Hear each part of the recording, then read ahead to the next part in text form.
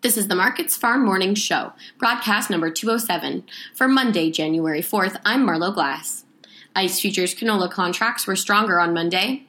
The January canola contract is up $5 at $642.10 per ton.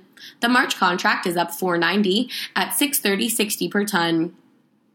Nearby Chicago soy oil contracts showed considerable gains this morning, providing spillover strength to canola. Strength in the Canadian dollar prevented further gains for canola. The dollar was around 78.7 U.S. cents in early morning trade.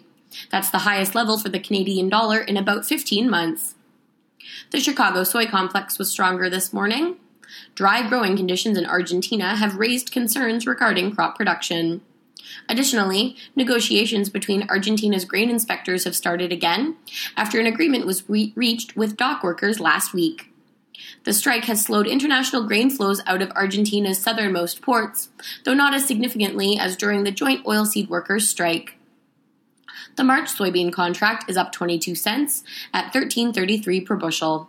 March soy oil is up by about 0.75 cents at 43.2 U.S. cents per pound. March soy meal is up $2.30 at $431 per hundredweight. Corn futures were slightly stronger today. China's ag minister is calling for an expansion of corn acres in northeast China in order to ensure food security. Chinese corn acreage has fallen in recent years in favor of soybeans. The March contract is up a cent at $4.84 per bushel. Wheat futures are mostly lower this morning. Winter storms brought much-needed moisture to the southern plains wheat areas over the weekend, and more winter weather is expected on Thursday. Chicago wheat futures for the March 2021 contract recorded a 14% gain at the beginning of the year.